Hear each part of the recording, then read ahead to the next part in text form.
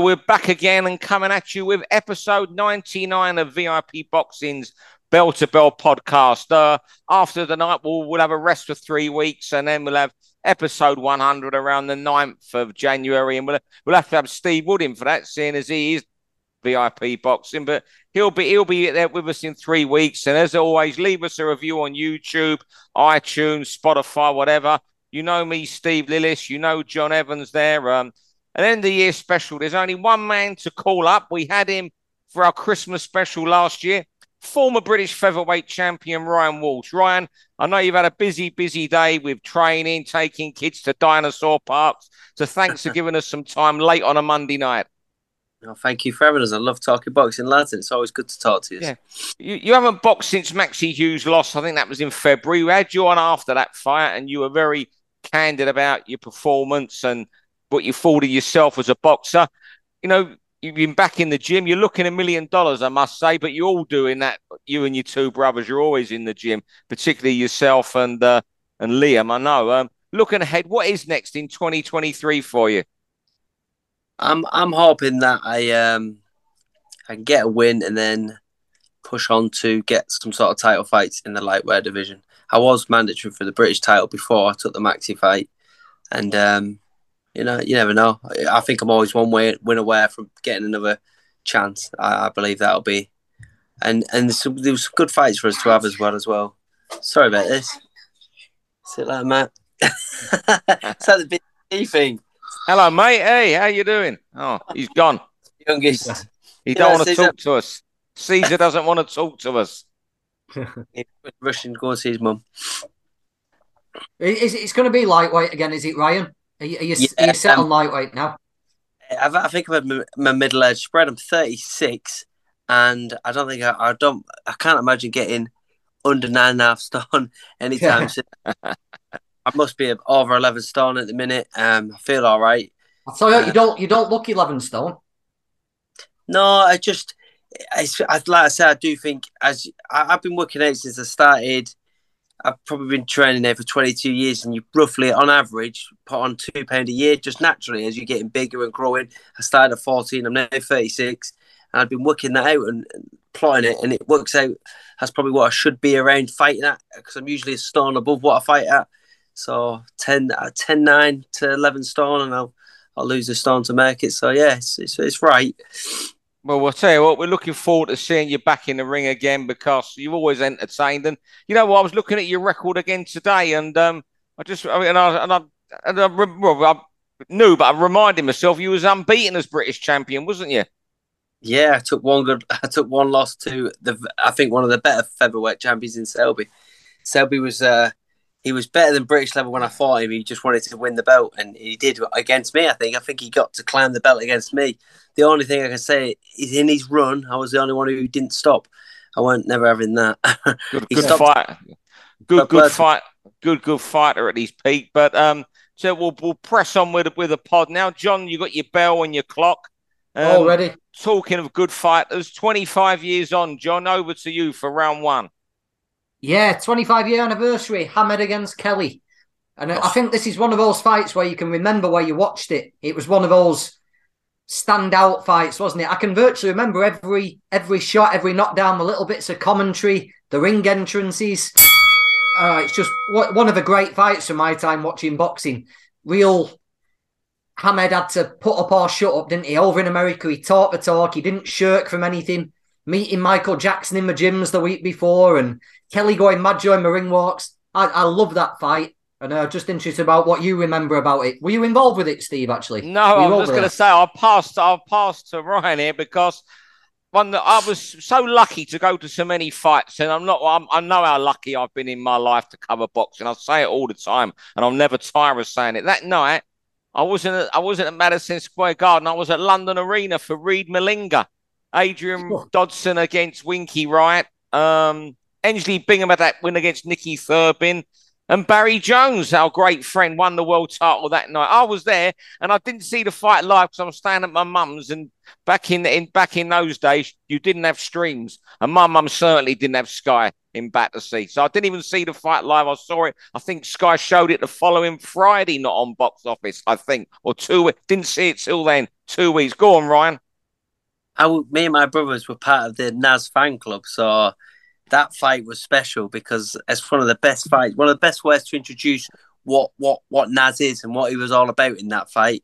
Because he could be chinned, he gets up and chins. It was a mega fight. That's one of them standouts. I was asked about it recently, in the Boxing News, what was one of the best standout performances from a British fighter, and that comes straight to mind. I thought, well, that's one that no one could forget.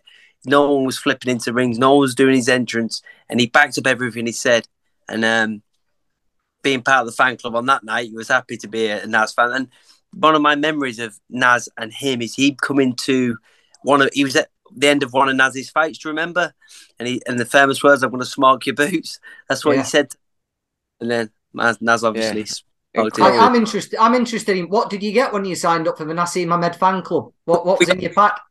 We got a hat which ended up, someone tried to steal one, so we was not too chuffed about that. Someone on our estate as well. We're the only one who was the Naz fan, part of the Naz fan club. One of the lads tried to nick it. All right, can't believe it.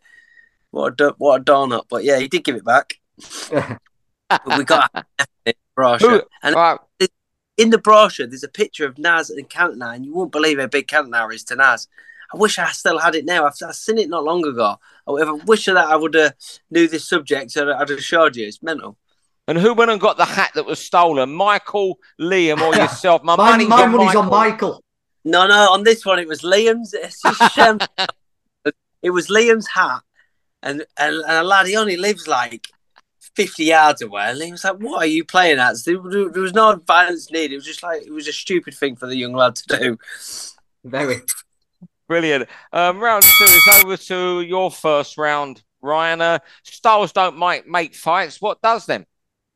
Psychologies. I had this with Trish Dixon recently, and the reason that he pulled me on it, he said Roy Jones Jr., because mentally, if you start talking about talent, he was more on talent actually, but Styles make fights is probably the wrong way to think about it, because if you've only got one style, you can be beat. The best fighter on the planet probably right now, because he can go orthodox southpaw, he can punch, he can box, he's probably Terence Bud Crawford.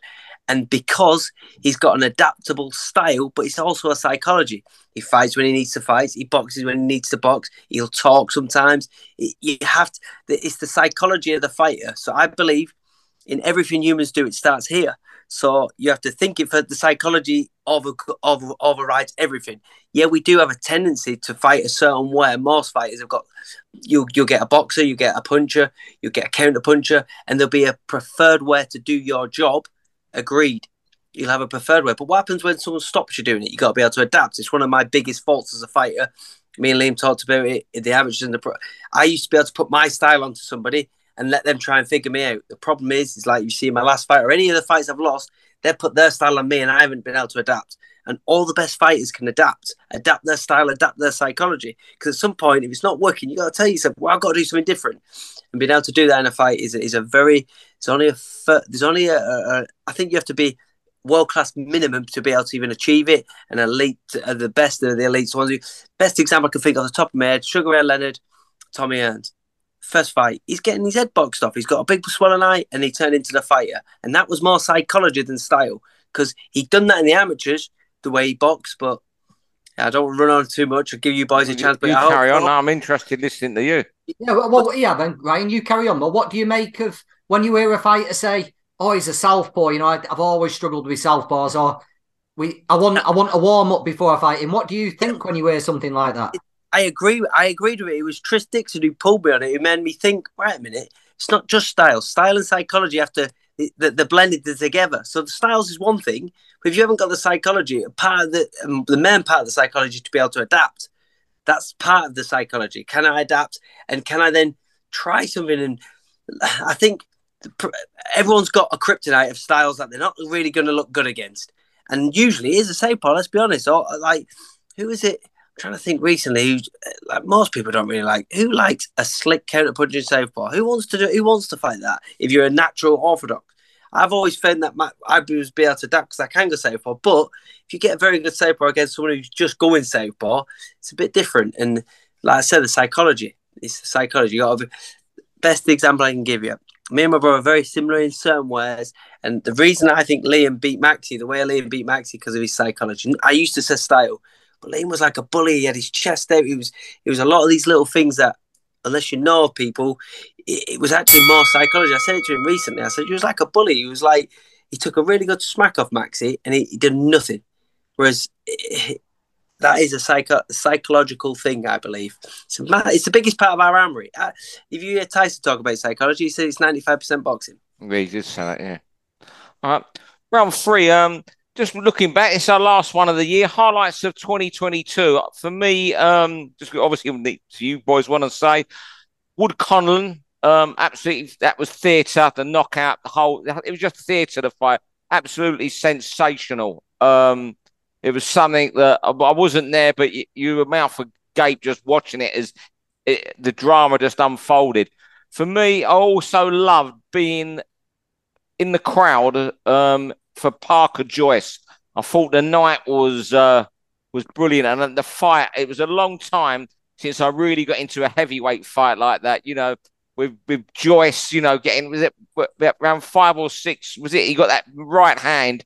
He just flush, and he just didn't move. I thought the whole night was great. You know, Serrano's fight wasn't the best, Amanda Serrano, but a ring walk. And I took my daughter for the first time, my oldest daughter, that fight for that time. And that night, she became an Amanda Serrano fan because of all the glitz around her ring walk. Fantastic night. Also, a Nui Nonito Donaire, the knockout in the rematch. The noise of the punch when he knocked him out, and then Donaire still got up. That stuck with me. Over to you, fellas. What highlights of the year? Good. Fight of the year for me, Wood Conlan. I just thought it was sensational. Conlan was a puncher early, looked different class, but Wood was getting outboxed and shown up a little bit, but just gritted his teeth, didn't he, and turned that around, and fantastic, really. My other highlight has been Bam Rodriguez, a young fighter, not scared of protecting his unbeaten record. Quite happy to fight anybody they put in front of him, and beating Rungvisai. That's a great win for a young fighter. So Bam Rodriguez is probably my fight of the year, I think. A southpaw who can punch. A southpaw has knocked Chocolatito out. It's funny because I was asked this question in the Boxing News today, and I then always ask Liam, and I said exactly what you both about the fight of the year out of everything. It's what boxing, and I said it in the Boxing News. I'll tell you as well. Like you're saying there, Steve, when you family orientated to a memory. When Colin got knocked through the ropes, Liam stood up, and I'll never forget it because Liam and me, we watch a lot of boxing. It takes a lot for someone with his experience of watching it to just have his hands on his head and be so shot, and that was a highlight for me. And like we said about Bam, I absolutely admire that guy. I think he's one of the future stars of boxing. He's already a star, but one of them who'll stand out, be elite, multiple world champions. I think him. All right, we're on our last 9 minutes here, so we really are racing. Round 4, over to you, John. From professional boxers to referees. Yeah. After the World Cup final on Sunday, because the referee was brilliant, and we have to be sharp here on the bell, don't we? Because we're going to run out of time. Yeah. But we should have more ex-pros as boxing referees. There's something about they understand the sport, they understand the game. Sometimes a fight takes off, and we need to be allowed to fight inside, and just like the referee in the World Cup final, he let tackles go, he let the game flow, and it was a fantastic spectacle to watch, doesn't it? And I think a referee can have a real big impact on the way a fight plays out, realising that you've got to have a level playing field for both fighters. You've got to let both fighters get on with what they want. And I think more ex-fighters who understand the sport and understand the intricacies should be in these big title fights, I think. Yeah, I think there's a couple. There's one now. David Mulholland had a couple fights. He's with the Sanctuary. And Mike Stafford, the former British cruiserweight champion, he's now challenger. He's hoping to become a referee. He's an inspector. And here's one for you. Louis Van Pooch. Poochie, when he retires, he wants to be a referee. Yeah. Yeah. Wow, well, that'd be a great one because he's from another side, in the journeyman side type thing. And I think it's experience. You can't buy it. And I totally agree. There's a reason that football coaches now, like you look at Gerrard and Lampard. Let's do two England players who are now doing it. You need the sport to have what its essence is. They understand the essence of it, and it's definitely a good idea. And especially if they love it. If you can get someone who loves the sport, they're going to do the best for the sport. You've killed it. Yeah. If you've got two fighters working away inside, and the referee's constantly breaking it up, or even worse than that, you've got one fighter who wants to keep it at range and another one desperate to get inside, wrestle, little shots inside, but he's constantly breaking them. It doesn't show an understanding of a sport, does it? Both fighters have got to have the opportunity to work. So having someone who's been in there and done it and knows that, yeah, maybe the little dark arts have got to be used at times to let someone get his best work off. I think the sport would benefit from that a lot. 100%. 100%. On that round 5, and you want to talk about the Furies or one of the Furies? I know that, right? Both of them. It's Tyson and his dad, and early days. I'm a stickler for hearing things, and I'll be honest. When I first heard some of the things he was saying, the way they was talking about names of the boxing, I was thinking, it was like, how can you talk about these people in that? And he's done it, and they've done it, and everything they've said they've backed up. And I'm one of the biggest cheerleaders for. Wait a minute, I remember what they said. And I was going to hold him accountable. You said that to my other boxing friends. I've got nothing to hold him accountable to. Tyson Fury and his dad have backed up everything, and his career will go down and stand the test of time because he didn't do it all in England. His best wins come in Germany, away as the away fighter against Klitschko, beating a guy who hadn't lost for 10 years under Manny Stewart. I don't know if he was at Manny Stewart then, but the point being is he weren't meant to go to Germany and win. He then goes to, after a 2-3 year layout with all his mental health, goes and beats Deontay Wilder in America. I can't sing Tyson Fury's prayers enough, but what I want to also say is how well they've done improving. It was the names like George Foreman they were comparing themselves to and things like that, and it was winding me up. I think George Foreman's an Olympic gold medalist. He's done this, he's done that, and I was on my pedestal and fair play because they've gone above and beyond. In this era, Tyson Fury goes down as head and shoulders for me. He can box, he can punch, and he's backed up everything he said. You know what? You're right, but the only thing that I know about being too negative with that, I do get a little bit fed up, something bored, much I say, of the Fury brand, where one day we're never going to fight Joshua. Next day I'll fight him for free. Today I think it was I'm going to fight him for free. The fight's still out there. I find that a little bit hard. That does grate me. You know what I respect is how he did the hard yards. I remember, when he was second or third fight, seeing him at Huddersfield Leisure Centre, and no one then was ever talking of a world title. That's most probably why they was saying all this back then, and you were sitting up, Ryan. Oh, I was getting the ump because I seen the McDermott fight, and I still don't think he won it. McDermott won. I don't think he. So it was on that point. Hey, you can still talk like this, and well, they've done everything and beyond for me, and I can only tip my hat. With regards to that, that's the business side of it. If this was a sport, if this was the UFC mode, they'd have had to have fought. It's not. It's the business of boxing, and I don't think Fury's going to give him his 50-50, and that's where AJ is going to give him the 50-50 because that's what they want. They don't want no A and B side. I think that's the problem I foresee, that they're not going to get the 50-50 split. There we go. Okay, final one. I won't sound like I spoke too much tonight. Who's going to be the big boy of 2023? Start of the year, we did Alex Matvienko was a guest, and John and myself both said the landscape's not going to change much in the division. Fury's still going to be the boss this year, etc., etc. And I just wondered how you guys will see the landscape looking in 12 months, particularly now the WBA are pushing Dubois, IBF demanding Hrgovic, Joyce's WBO interim, although he's likely to get a fight in the summer. Do you want to see what you guys think, where it's going to be in 12 months? What about you, John, first? Right. Looking into a crystal ball, I think Fury will beat Usyk in a bit of a stinker. Do you know who my wild card is? Same as mine. The Juggernaut's the wild card here. I think the Juggernaut is going to give Fury hell. And if Fury can't keep him off, do you know what? I'm going to go out on a limb. I'm going to say the Juggernaut at the end of 2023 is a world champion. That wouldn't shock me at all. I know they're hoping for that fight. I think the plan is Usyk, and then the Juggernaut at Wembley Stadium. We only call him the Juggernaut on here, by the way, Ryan. It was decided the other week by a majority of whoever was come out. I think it was Denzel. What was it? Whoever it was, anyway. We call him the Juggernaut. I'm agreeing with you, John. I think he is the man who could light up the division this year. Over to you, Ryan.